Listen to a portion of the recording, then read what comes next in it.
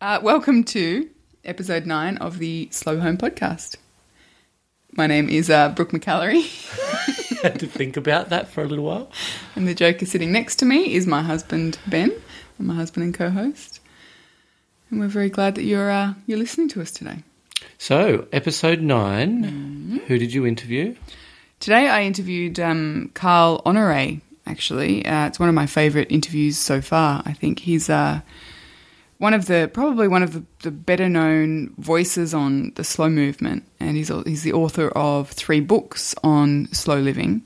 And he's someone who I sent an email out to when I first launched the podcast in the hopes that maybe one day he would read it and maybe one day he would, agree to be on this new podcast. And he was back to me straight away. I'm really keen to be part of it and talk about, slow living and the slow movement in general, which is really where his passion lies.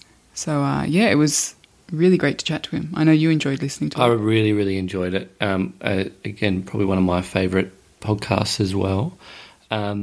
I didn't really know Carl before this. I don't know a lot about the slow movement. So I'm coming at this quite naive in certain aspects, but also really appreciated Carl and the things that he said. It's just especially because he seems such like a high energy, very, very busy sort of personality. And the question around how do you relate that back to the slow movement? How do you justify what you do and being slow? I think is quite interesting. Yeah, he's a really fast-paced guy. I mean, I obviously haven't met him in real life, but even just listening to him speak, and he's, incredibly vibrant and busy in a fulfilled kind of way. But busy. He travels a lot. He's a dad. He works. He speaks. He writes. There's a lot going on in his life, but he still maintains this overall slowness. It's just really interesting to hear him speak about, slow and busy aren't mutually exclusive. And I think that's something that gets lost a lot. He lives in London. He plays fast-paced sports. Like he plays ice hockey and I think squash or something like that. Really, fast-paced, intense kind of games. And, that is so much not in keeping with the stereotype of the slow living kind of person who lives in the country. Exactly. And they grow their own vegetables and they sit and read by the fire for hours at a time, that kind of thing. And I think it does a disservice to the idea of slow living when that's what people think it is, because that's so far removed from the vast majority of our lives. Most of us don't have the time or the capability or perhaps even the desire to live that kind of stereotypical, simple, slow life. It was really nice to talk to him and see that that's actually not at all what he's on about. Because you get quite a few emails sent through about people on that very topic, as in I live a fast, hectic life. I can relate to it. I mean, Carl, I think, was he a journo? Yes. Yeah. So, I work in that industry as well, and I know what it's like. I can appreciate it firsthand how sort of, in terms of time, how demanding it is, how fast you've got to move. There's deadlines, every day. So it's, I took a lot out of it. I've learned a lot. I think it's a really, really good podcast. Yeah, I hope everyone enjoys it as much as we did. The show notes, before I forget, will be available, as always, at slowyourhome.com. And for today's episode 9, so slowyourhome.com/9. And I'll include links to Carl's website and his 3 books that he's written, which are really very good, and I'd highly recommend you check them out. And he's also given a TED Talk, which was back in 2005. And I will link to that because it's really well worth the 17 minutes, I think, that it goes for. Really worth having a look. I think you guys will enjoy this conversation. And I have to say, I'm a little bit nervous about this because it's the first time I've introduced a sponsor to the show, but it's something that I'd be happy to talk to you guys about because it's something that I've been involved in quite significantly. But today's show is sponsored by The Bloom, which is a new community website that I launched a few weeks ago. And it's designed to help members slow down and simplify, but more specifically, it's designed to support people through that process. So members pay $10 a month to join The Bloom, and for that they get access to a private forum, which is not a Facebook group. I just want to point that out because I know a lot of people, in an effort to simplify life, have simplified Facebook out of their lives. So the forum is actually a forum on the website, and they also get access to weekly live video calls where you can call in, ask a question, get advice on something that you're struggling with in terms of simplifying or slowing down. And then on top of that, there's also a whole host of resources that I've created and continue to create. So things like video courses, worksheets in how to identify priorities and work towards the kind of life that you're craving, and checklist projects, things like that. So $10 gets you membership to The Bloom, $10 a month, and I'm happy to recommend it. If you want to join us, we'd love to have you. So just head over to thebloom.co and sign up. So that's thebloom.co, not .com. Not .com, .co, yes. Excellent. All right. Well, enjoy the interview. Yes, please do.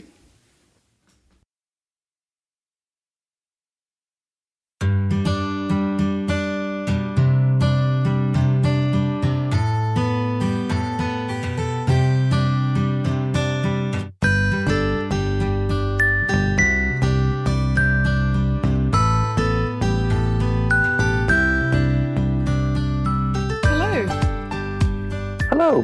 Hi, Brooke. How are you doing? Very well. How are you? I'm well, thanks. Tell me, you travel a lot. So are you currently at home or are you elsewhere? I'm at home at the moment. I do travel a lot, but I do also at the same time spend a lot of time at home.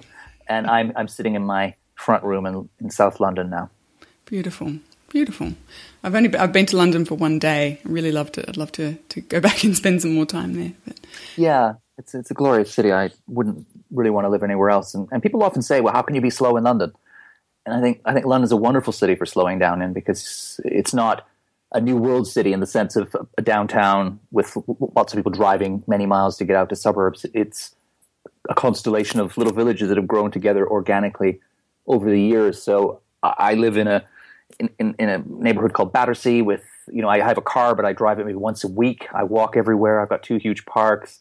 There's all kinds of little mom and pop shops up and down the road, a bread stall, a cheesemonger, a butcher that's been there for 100 years. The merchants know my kids' names, the school's around the corner. So it's all very villagey. And yet I've got the throbbing pulse of this world city 10, 15 minutes away on the bus or the tube. So you can change gears between fast and slow, because I always think of slow, or living slow, is really a state of mind. And you can take a state of mind anywhere. So you can be slow, in the deepest, most serene corners of the English countryside, but you can also be slow in central London, and I'm living proof of that.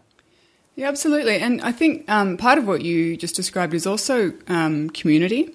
Do you think that community is a big part of living slow? Being engaged with your environment and the people that you live nearby, and understanding, I guess, buying into a little bit of the slow food and the broader slow living ethos of, knowing where things come from and knowing who the people behind the counter at the store is, and, knowing the name of your neighbours, that kind of thing. Do you find that community really plays into it a bit? I do. I think community is at the heart of this slow culture quake. And community is something that we have sacrificed on the altar of speed, because one of the things you cannot accelerate, no matter how much of a rush you're in, is human relations. You can't forge a friendship more quickly because you need someone to backpack around Europe with you next week, or you can't make somebody fall in love with you faster because you want to get married in June. These things have a natural rhythm and an arc, and relationships need time. They need attention. They need people just to be together without rushing around following a to-do list all the time. And I think one of the things that you see going out the window first when people get stuck in fast forward is that sense of community. And you do actually find that in big cities like London or Sydney or New York or Tokyo, wherever it is, that people live on top of each other in close proximity, but they don't know their neighbors, right? And I think that's one of the reasons that we feel dissatisfied with our lives, why there's such a deep, punching malaise in modern society, is that we're surrounded by all this material affluence. We have at our fingertips, ostensibly, all of these social connections through social media, through the people who live next door to us in towns, but we have no real connection with them. And I think a big part of slowing down is building those relationships, fortifying those bonds, and creating a sense of community. And that's often, you mentioned slow food, a big part of food and the joys of the table. Of course, it's a personal thing. It's the sensory pleasure of eating good food well prepared. It's the health. It's the better deal for the environment. But it's also the social connection of eating together, breaking bread together. The English word companion comes from the two Latin words meaning with bread. And that's because when we come together around the table in a place of community and eat together, break bread together, that we are at our most close and our most human, and in a lot of ways at our most happiest, because all the research shows that one of the key ingredients of a life well lived and happiness is a strong sense of community, ties to people around you. And in a way, I think if we take a bigger step away from this and look at the larger picture, I think that in terms of metaphors, that fast is very often superficial and selfish, and slow is deep and generous and connected, and it's communal. And I think when you're going fast, when everything in your life is a race against the clock, when you're constantly busy and distracted, you don't create those strong connections with people around you. And when you slow down, you do. So there's absolutely no doubt that community and slow are two sides of the same coin, I think. Yeah, I agree completely. And so what I hear you saying, I don't know the answer to this, but when you're talking, I could very easily replace slow with simple. So are you somebody who lives in a sort of, in a material sense, in a simple way, or are you is slow living more just about a mindset for you? Well, it is a mindset for me, and part of that mindset, I think, is simplicity. It's moving away from. I mean, I'm not against complexity. I love complex ideas, and the world is a roiling, jumbling mess of contradictions and uncertainty. That's just the world that we live in as human beings, and I celebrate that. I think there's a lot of excitement there and a lot of learning to be done, and that's just the way the world is. It's how you try and make sense of that chaos around us, and I think that by slowing down, thinking deeply, reflecting, taking time to ponder and mull and contemplate, you can not only understand that world of uncertainty and contradiction and so on and complexity, but you can actually begin to shape it and steer it in ways that make sense for you and the people around you. So I think I'm not against complexity, but I think one way to get to understanding complexity is, in a sense, this sounds a bit paradoxical, is to have a kind of slow and in a way a simple mindset to approach it. I think you need simplicity in order to understand complexity, if that's not getting too complicated in a way. I mean, I guess people talk about voluntary simplicity and the simplicity movement. In that sense of the word, I think that's very much overlaps with slow. And I see that in my own life, that I'm somebody who, I'm very mindful about the things that I consume. I'm not in any way interested in brand names or the whole kind of shopping industrial complex. There are things that I cherish, and I will, invest my money in them, and I will enjoy them, and so on. But I don't clutter my life up with stuff and so on. I definitely keep it quite simple, and my schedule is pretty simple as well. So from that point of view, I create my own place of, well, I would call it slow. Other people might call it simplicity. But from that solid ground of simplicity and slow, it allows me to make sense of the complex world around us, I think. I found the exact same thing, actually. Like life is complicated. There's always 100 things happening and different directions you can kind of take yourself, in. But having that mindset of slowing down and depth, as you said, rather than a breadth or, a superficial, shallow kind of breadth. You can cover a lot of ground, but, do you really gain a lot from it? But going deep and taking time to think and reflect and just slow down for those pockets of time, not necessarily live in a very slow motion kind of way, it has allowed me to have a lot more clarity in a lot of things, the way I think about the world and my particular worldview and my values, that those sorts of things have really strengthened, I think, since I've learned to slow down. Have you found Yes, that makes perfect sense to me as well. They've become clear. I think it brings a kind of clarity.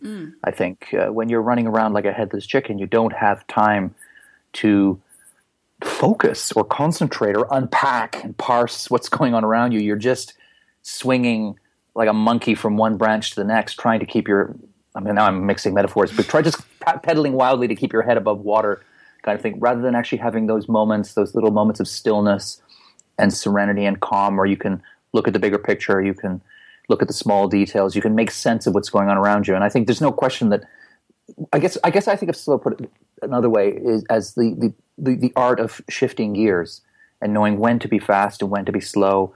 That musician's idea of the tempo giusto, the idea that each piece of music has a natural tempo or rhythm to it. And I think human beings are the same, that there are moments when the tempo needs to be high, it needs to be, andante, it needs to be quick, but you also need those other moments. It's like the peaks and the valleys, the ups and the downs. You need the rough and the smooth. You need them both. And in order to, live a life fully, I think you've got to have that range of speeds. And that for me is the key. I'm certainly not an extremist or a fundamentalist of slowness. I'm not advocating that everybody wander around doing everything in slow motion or at the speed of a snail or a tortoise. That would be absurd.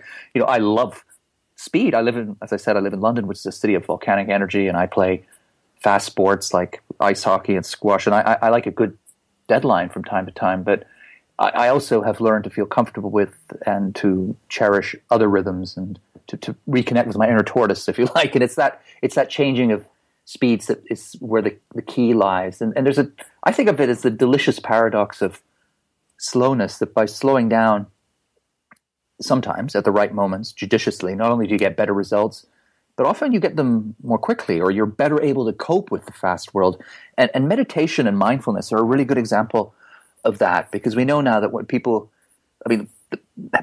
when you meditate or do mindfulness practice over a period of time, it has a pretty remarkable effect on human beings. It sharpens our concentration, lowers stress levels. So it can boost happiness and combat depression and all kinds of wonderful payoffs. But it also does something even deeper. People who meditate over time begin to rewire their brains. They increase the level of what's called gyrification, which means they have more folds in the cerebral cortex, which means that they can process information faster, right? So it brings us to this notion of what I have already described as the delicious paradox of slow, that those who slow down with meditation, and let's face it, there's nothing slower than meditating apart from sleeping. Those who slow down with meditation or mindfulness are better able to cope with the fast-moving world around us than those who never slow down at all. Right? Or put it another way, you have to slow down in order to thrive in this fast-moving, complex, busy world. And that, I find people are more and more, they're getting their heads around that contradiction or that paradox and realizing that slow is not lazy, it's not torpid, it's not unproductive, it's not boring, it's not stupid, right? That actually slowness has a role to play in the 21st century, and that patience is still a virtue. Yeah, that's something that I have come across a lot. The negative connotations of slow. Yes. Mm-hmm. Even up until, last week I got a comment on one of my blog posts, and someone said, do you think that we could rethink what we call this movement as slow because it's got such a negative name? No, it doesn't. It really doesn't. Slow is not bad. Slow is not boring. Slow is not, sluggish. It's not the same as sluggish. It's so mindful and intentional and, engaged. Mm-hmm. It's the opposite of sluggish. But that tension is there, and it's not surprising, because it's simply the flip side of a roadrunner culture that has placed speed, fast, busyness, distraction, stimulation on a pedestal. Mm-hmm. Is that we've created this deep and abiding taboo against the very idea of slowness. Slow is a dirty word, a four-letter word in our culture, and I've been grappling with this for 10 years now. When my first book came out in praise of slow, when all of this was just starting to crest. I found myself constantly warding off that attack from the left flank and the right flank and whatever flank you want to think of. People saying, "Oh, well, slow has got such bad connotations." I just feel uncomfortable with it. I think less and less that's the case now. I mean, I feel that the tide has turned and the tectonic plates are shifting below the surface. And you see that in the way people are more and more at ease with the language of slow. And I personally find it less common now to have that criticism made.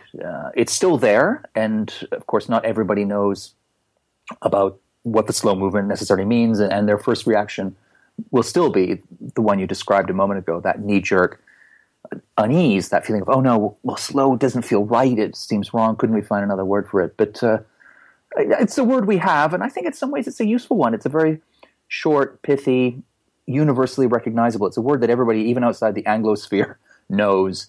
And that's helpful. It allows people to use it as shorthand around wherever you are on the planet, as a shorthand for a better, more balanced way of doing things. And I guess that just means if you're still coming across people like that down under, then there's more work for us to do. There is. Well, that's not a bad thing.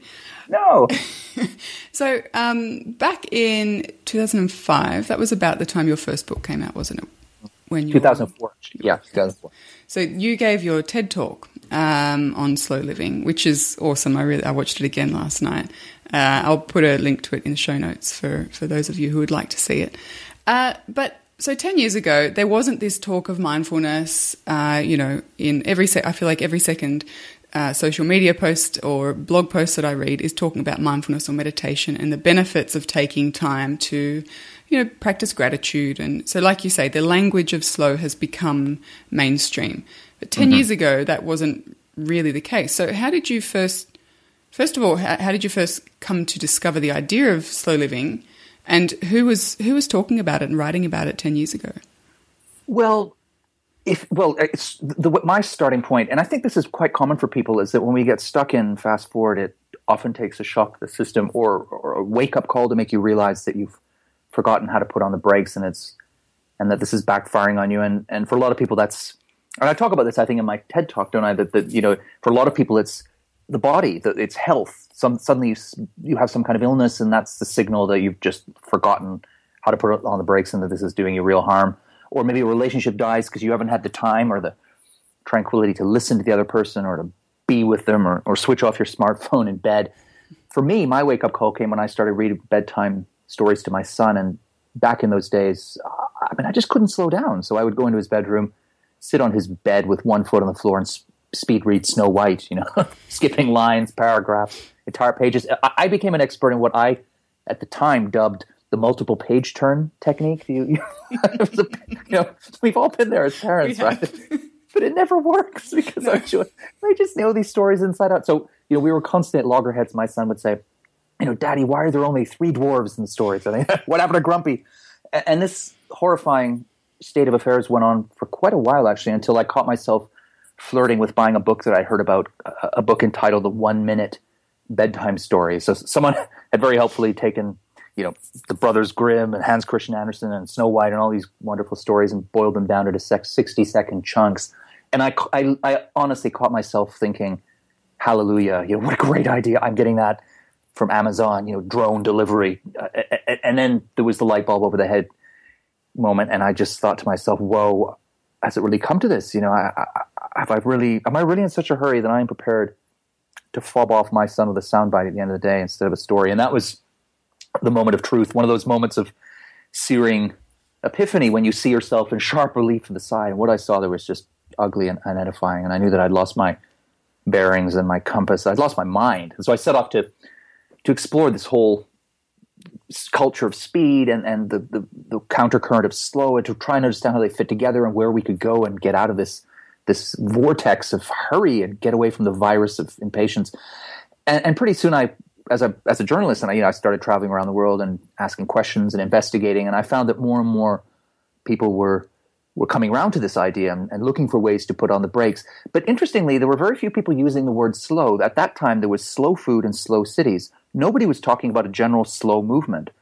A lot of people were talking about decelerating, doing things mindfully, or doing things not as fast as possible, but as well as possible. All of that language, quality over quantity, all those things were in the air. But what I did was take slow with a capital S and elevate it up from slow food and slow cities and say, well, why don't we, I asked the question in the book, really, could we talk about a general slow movement and take this principle and widen it out, sharpen it up and say, doing things at the right speed, whatever you want to call it, quality over quantity, doing things mindfully, doing things well instead of quickly. Could we apply that as a lens and use it to reshape and rethink everything we do? And that was kind of the question I asked in the first book, and came up with lots of examples of how people were already doing that. And then that book really just landed a bit like a bomb at the right moment. And from there, just there's been this explosion, this huge blossoming in the slow movement as people have taken slow and used it as a prism through which to reassess and reinvent everything they're doing. So pretty much any field of human endeavor now, you will find slow at work in it. So there are movements now for, you name it, slow travel, slow art, slow sex, slow medicine, slow education, slow parenting, slow media. I live in London, as I've said, and the BBC this week is running a series of what they call slow TV, which started in Norway, was hugely successful there, and now has spread out to the BBC here in Britain, and there'll be a slow TV series being filmed now in the United States. So even in the media, slow technology, it's everywhere now. And I used to feel like a voice in the wilderness. Now I feel like I'm pretty close to the mainstream. And in fact, you asked who was talking about this.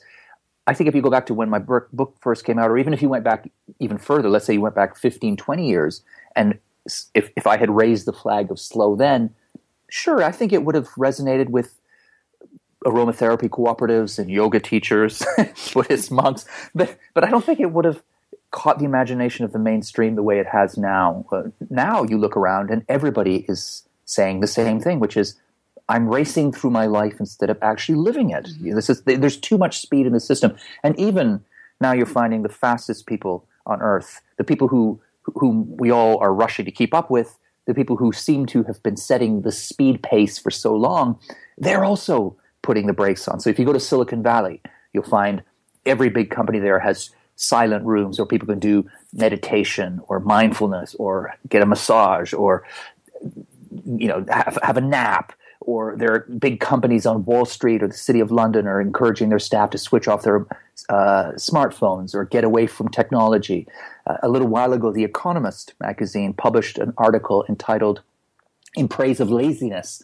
And it could so easily have been called In Praise of Slowness, because in that article, The Economist was saying everything that I've been saying for the last 10 years and that more and more people are saying right across the spectrum, which is in order to thrive in this fast world, the solution is not to go faster and faster. The solution is to slow down. So they say, The Economist said, you've got to do fewer things. You've got to delegate, focus on what's important, let everything else go, switch off your technology. You've got to think slowly. You've got to reflect deeply. All of this stuff. And this is The Economist we're talking about. It's not, Buddhism Monthly or New Age Weekly. This is the in-house Bible of global capitalism sending exactly the same message, which is that slower is better and that slow has a role to play in the modern world. So I feel much less like a kind of wild prophet coming in from the desert with this idea of slow now, because really it's everywhere. And I just open up my inbox every day and it's full of people of all stripes, every socioeconomic group all around the world saying, this completely resonates with me. This is what I'm doing in my school, my company, my family, my life, my sports team, whatever. And this is how I'm using slow. So it's been an extraordinary ride. There's still a long way to go. But goodness me, if you told me 10 years ago where we would be now with slow, I would have thought you were on something. I think, like you said, your first book landed and went off like a bomb, and it was timing because, you look back at the last 10 years and the increase in just mobile phone usage, take away the internet and everything else, just mobile phones and now smartphones. It means that we're hyper-connected all the time, and there's this fear of missing out that everybody is living with constantly, and, comparisons and social media lives that people craft for themselves. And all of that is this world of hyper-connection, but it's not giving us any real connection. So, the message of slow is coming in and it's hitting people now where they're feeling this ultimate dissatisfaction and unfulfillment in amidst this, this crazy connected world. And it's resonating. It's so heartening to hear feedback from people saying, my life has changed because of slow, and, my relationships are stronger because of slow, and things are, moving well because of slow. It's really heartening to see how it's changed. It is. I mean, it's hugely, because I've been on this path for a long time, and it can sometimes be tiring. It can take a fair bit out of you, and what keeps me going is that feedback, and it is those stories that I hear from people of so many different kinds saying slow has changed my life, and I've just simply lost track of the number of people who've said that to me or written it to me, and it keeps me going personally, but it also, I'm not that important in the greater scheme of things. What's important is the idea driving forward, and it's so much closer to the heart of what we do as a society now, and that raises my hope, and it makes me feel much more and more hopeful all the time that we will turn around this supertanker. I think you're completely right about the timing. The first book landed just as social media was starting to take off, and that I think the idea really now of slow hits people in the solar plexus, because before social media exploded, a lot of the speed was focused. It was chiefly focused on our working lives. Now it has spread right across. So there's a feeling of, we use that phrase "always on," or don't we? That's become very much a defining expression to sum up how we live now. And of course, always on is utter folly, right? I mean, to be always on, it just doesn't make any sense. You need to be off in order to be on sometimes, and vice versa. And I think increasingly people realize that, and that's why we are starting to see. It always happens with new technology. When it comes along, it takes a while to create and forge the social rules and protocols and etiquette around the gadgets so that we get the most out of them and are not enslaved by them. And I think we're starting now to work out ways, whether it's email-free days or a lot of companies switching off email outside working hours, like Volkswagen, Puma, the Ministry of the Interior in Germany. I mean, the big companies and organizations realizing that always on is not a good thing, and that people need to be off as well. So you're starting to see that rethink going on around social media and the gadgets in the workplace. But even people at a very granular individual level are carving out little ways of saying no, of putting speed limits on the information superhighway. And there's this new trend now, or ritual, I'm not sure if you've heard of it, called stacking. Does that ring a bell with you? Stacking? I'm not sure if it's reached Australia yet, but it's this thing that millennials will do. The millennial generation who supposedly have to be online all the time. What they're doing is when they go out for a meal now, everybody piles up the phone in the middle of the table in a stack, and whoever reaches for the phone first during the meal pays the bill for everybody, right? It's just a nifty, deft little way of saying, we have this moment here. We're in here actually in the real world together. Yeah. We'll never have this moment again. Why spoil it by looking at Instagram or checking our latest update on Snapchat? Why not just wait, right? And be here completely, fully together in the moment. And I think those are little ways of, little small acts of rebellion, small acts of slow that are pointing in the right direction, suggest that we will come out of this early, over the top euphoria with the technology where we're just like small children in a candy shop. I think we will.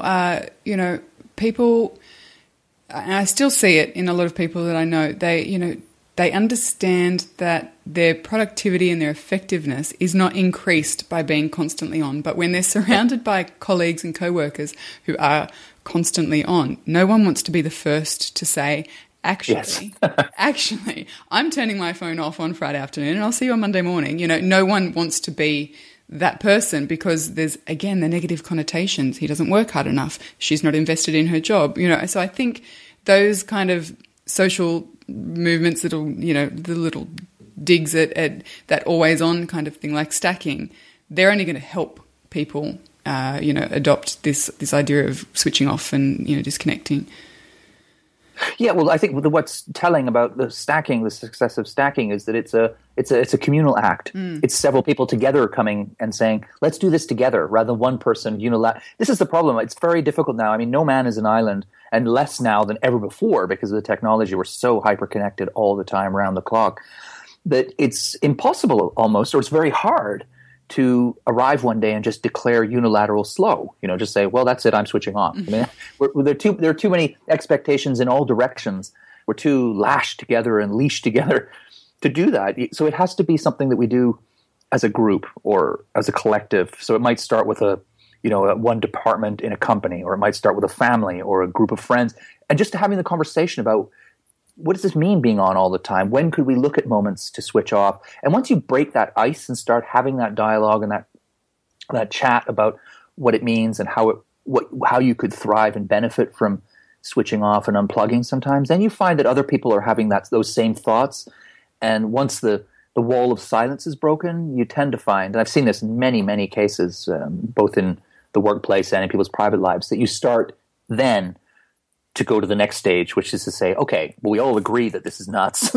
What is the best way forward for us in this moment, in this family, in this company, in this neighborhood, or whatever? And increasingly, you find more and more creative and unusual ways for people to switch things off. I mean, one thing I did a program recently for the ABC, which helping fast, busy, highly connected families slow down and put on the brakes and live their lives instead of rush through them. And one of the things that I had to tackle was the use of technology. And the way I did that was I adopted almost a shock and awe cold turkey approach and just said, okay, for the month that I've got you, where we're going to try and slow you down and give you a taste of another way of living, we're going to switch things off big time here. So in the home, I created a gadget box for the family. And all the gadgets, the phones and the tablets, had to go into that box when people came across the threshold into the home. And it just created it imposed a discipline that people in those families had been yearning for, especially the parents, but also the children as well, although they maybe didn't realize it. And once somebody came from the outside and said, not only is it okay to unplug, but I'm actually going to force you to, right? You're going to have to do it. It's like a boot camp. In they went. And sure, there are withdrawal symptoms and a little bit of unease at the beginning.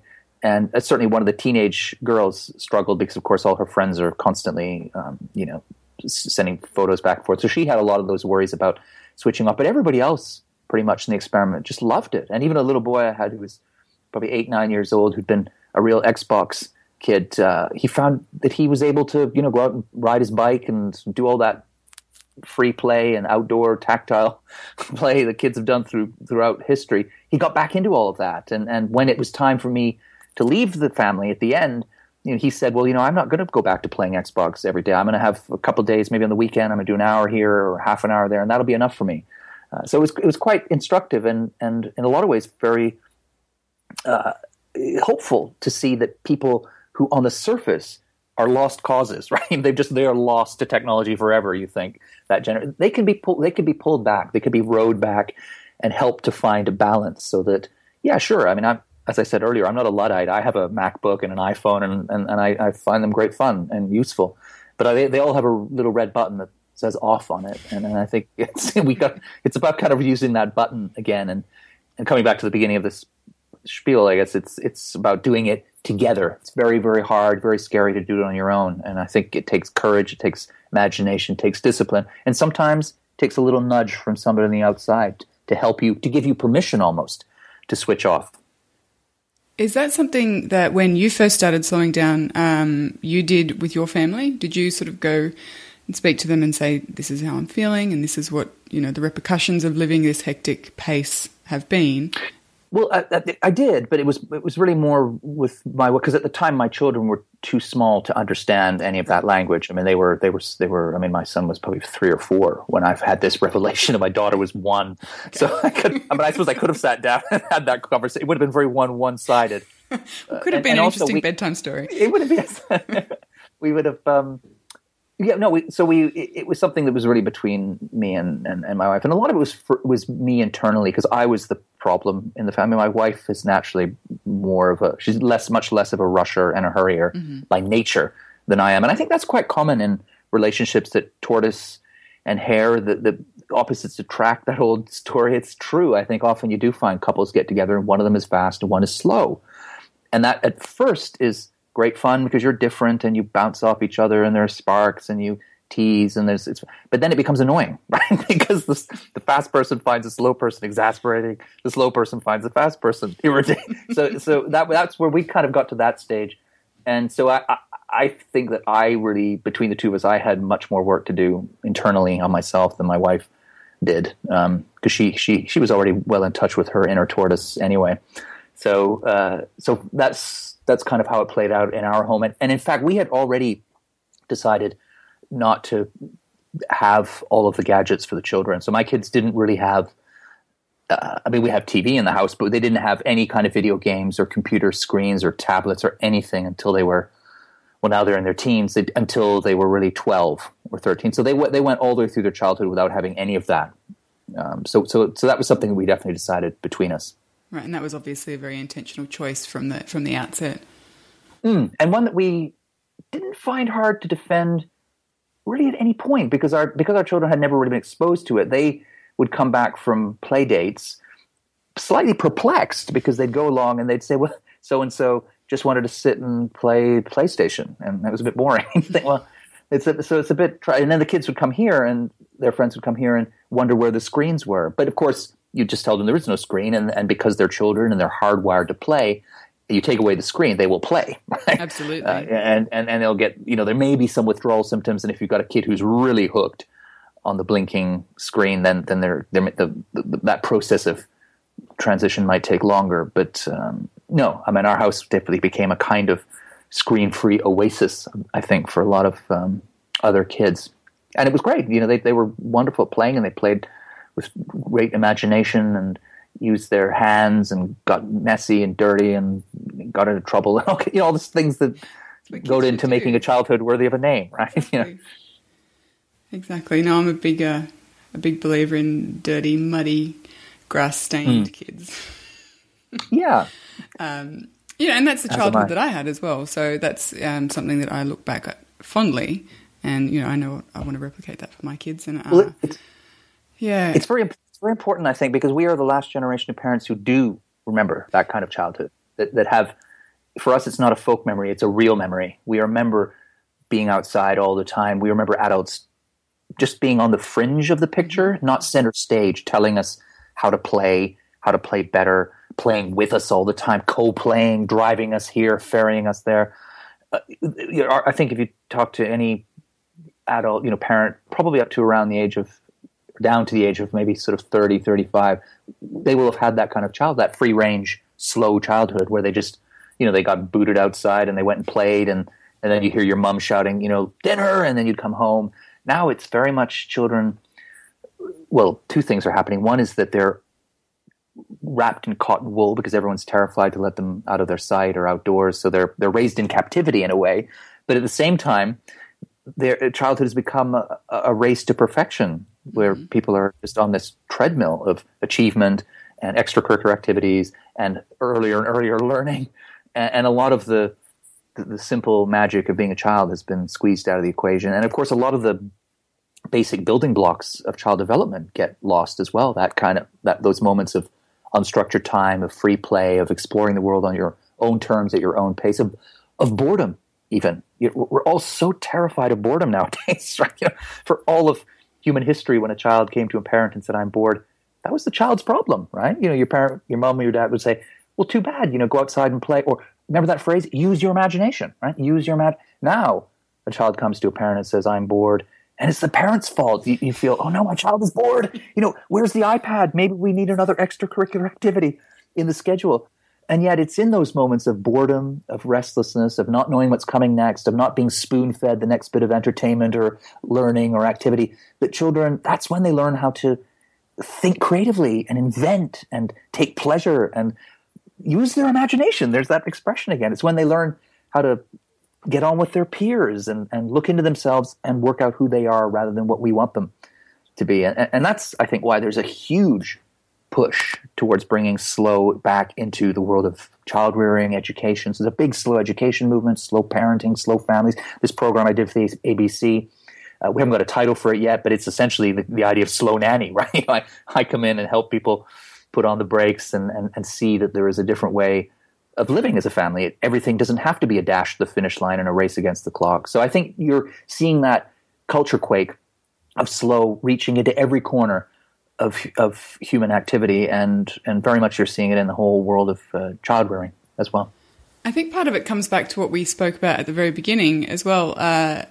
the death of community. You know, people, like, I knew my neighbours. If I wasn't at home, I was probably at my neighbour's house playing in their backyard, you know, but that doesn't happen so much these days. And I feel like recently there's been a whole host of incidents in the States where mothers and fathers have been reported to police because they were letting their children out to play, you know, yes. They were letting them walk to the park by themselves. And these aren't toddlers, you know, these are 6, 7, 8, 9, 10-year-olds. But the parents are being reported to police, reported to child services. So people are terrified of that happening. And the reason it's happening is because perhaps we don't know, you know, the kids' names, and we don't know if they're meant to be out by themselves, and we don't feel like we can ask them, because if you go up to a kid on the street and you don't know them, then again, there's that fear of, you know, doing the wrong thing or being judged, or, you know, and I think it's, fear is a big part of it. And I think getting to know the people around you would help alleviate that a lot.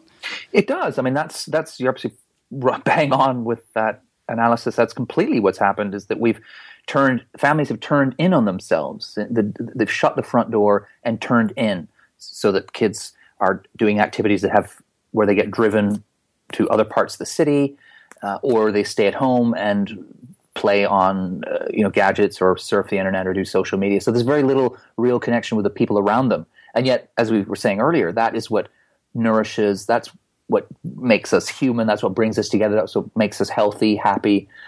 That's what life is about, is real community, not online communities. I mean, you can have online communities, they're useful, but if that's all you have, then you do end up in some pretty dysfunctional places. And I think that's the case with what's happened now with ordinary family life, is that people look outside the front door, and instead of seeing a neighborhood, they see a cesspit full of drunk drivers and pedophiles and nosy neighbors who are going to report them to the police if they let their child walk to the shop to buy some sweets on their own, even though they're 12 years old, right?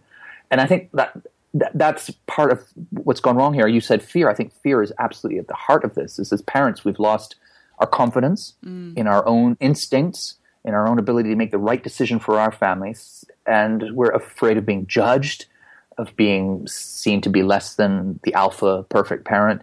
And so the easiest thing to do when you're afraid is to follow the herd. And the herd is doing one thing. It's not letting its children outside. The herd is staying indoors, right? Shutting the door and keeping the outside world out. But I think because we are who we are as human beings, and we do have those basic instincts and needs to connect with people who live next door to us and have that what Virginia Woolf she described childhood as the sacred the cathedral space that was childhood, that sense of openness and capaciousness, and you open the front door and the whole world is available to you. I think people, especially as I was saying earlier, as parents, we remember childhood like that. We know it can be like that. And in fact, the truth is that the world is a lot safer than it's ever been. It just doesn't feel that way because we're just bombarded by so much terrifying coverage in the 24/7 media cycle, right? It makes the world seem much more dangerous than it is. But actually, most big cities now are a lot safer than they've ever been, from the point of view of traffic and the way cars are built. And they just are. I mean, objectively, the trouble is, as a parent, you don't feel that way. You're just terrified. But I think because people have that need, they're looking for ways to bring back that outdoor experience for children. And there are lots of wonderful initiatives around. I mean, here in England, there's a kind of Close Your Streets initiative where you can apply to the local council to close your street to traffic for a day or permanently or for a week or whatever. And what happens immediately, and I've seen it in my own neighborhood, is as soon as you close off the street, what happens suddenly, your neighborhoods that look like ghost towns turn into a broigle. There's all these people like medieval peasants come out into the common. Children who didn't even know they lived in the same street are suddenly playing, rounders or throwing a ball around or, playing hide and seek. And people immediately see that, and they hear the laughter and the chatter of the children, and they see people smile, and they think, this is wonderful. Mm-hmm. This is within reach. This is not taking a manned mission to Mars, right? This is just reclaiming our street. It can be done. And so you are seeing more of these initiatives, or the other initiative I think you see more of is outdoor schooling or taking children out into nature, there's a whole big movement of taking children back into the outdoors and so on, rather than having them plonked in front of screens in darkened rooms all day. So, we can turn this around. Not only can we, but we are. And as you see more and more of it, and people must not lose hope because it is there for the taking, and people are taking it back. I think that's where the hope is, in seeing, you give people an opportunity. You tell your kids to go outside, use their imagination. You close the street, you get, people together. You engage with community, and it takes literally no time. And people are re-engaging with their capacity for humanness and connection. It doesn't take long. So I think the more we see those kinds of movements and activities and, opportunities for us to do that, the more I think the hopelessness will go away because and it's so real and you don't need a spreadsheet or a PowerPoint slide or a graph to tell you any of this. You just need to live it. Right? You just need to spend time a Saturday afternoon or a Sunday morning or whatever happens and just go out and talk to people, and you will feel it in your blood. You'll feel it in your bones, and you'll see it in your children's faces that this is the right way to have those connections locally. In London a few years ago, we had a big snowstorm by English standards that completely paralyzed the city. So there were no flights, there were no buses, there was no traffic. Nobody could go to work, and there was a carpet of snow. And it was extraordinary, the transformation. People came out into the streets and made snowmen and had snowball fights and went up to the park together. And it really was like a throwback to a different age. And even now, that was about 4 or 5 years ago, people still talk about those days with a honeyed nostalgia, and almost a tear in the corner of their eye of this time of just simplicity, something that didn't cost anyone anything to go out and let their children run around outside and have a chat with the neighbor, and yet it made them feel so good, right? So I guess the question then becomes, well, if it's free and if it's got such an extraordinary payoff, then why can't we do more of it? Why are we not doing more of it? And we are doing it more and more, but there's plenty more to do.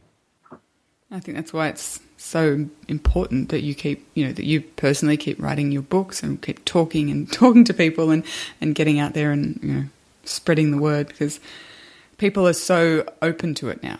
As you say, they want it to change. It's just you need that push, you need that reminder, you need that, little voice telling you.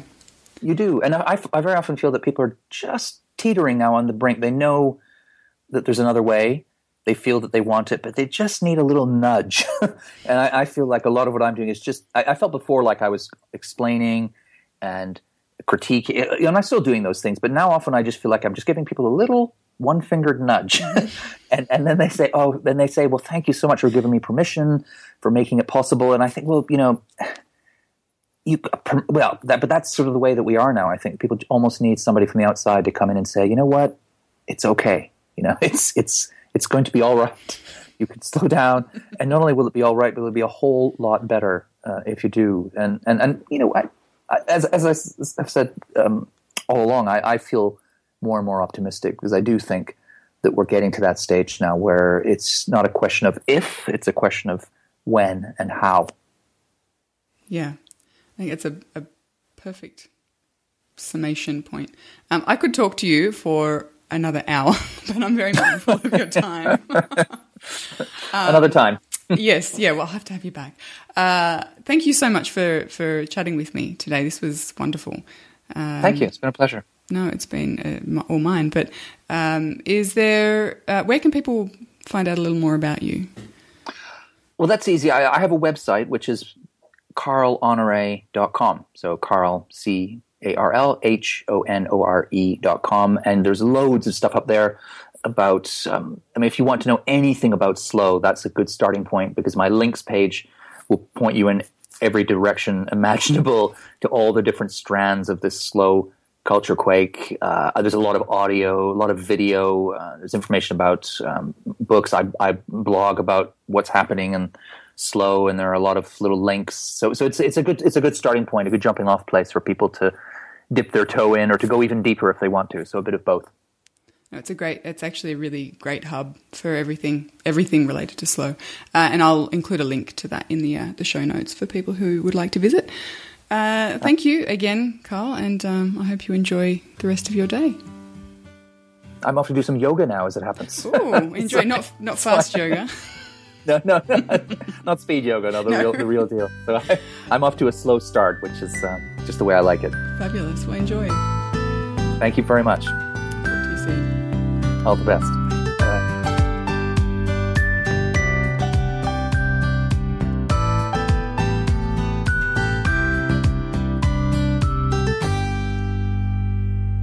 has been another episode of the Slow Home Podcast. If you enjoyed it, be sure to subscribe via iTunes and leave us a rating or a review. Thanks for listening.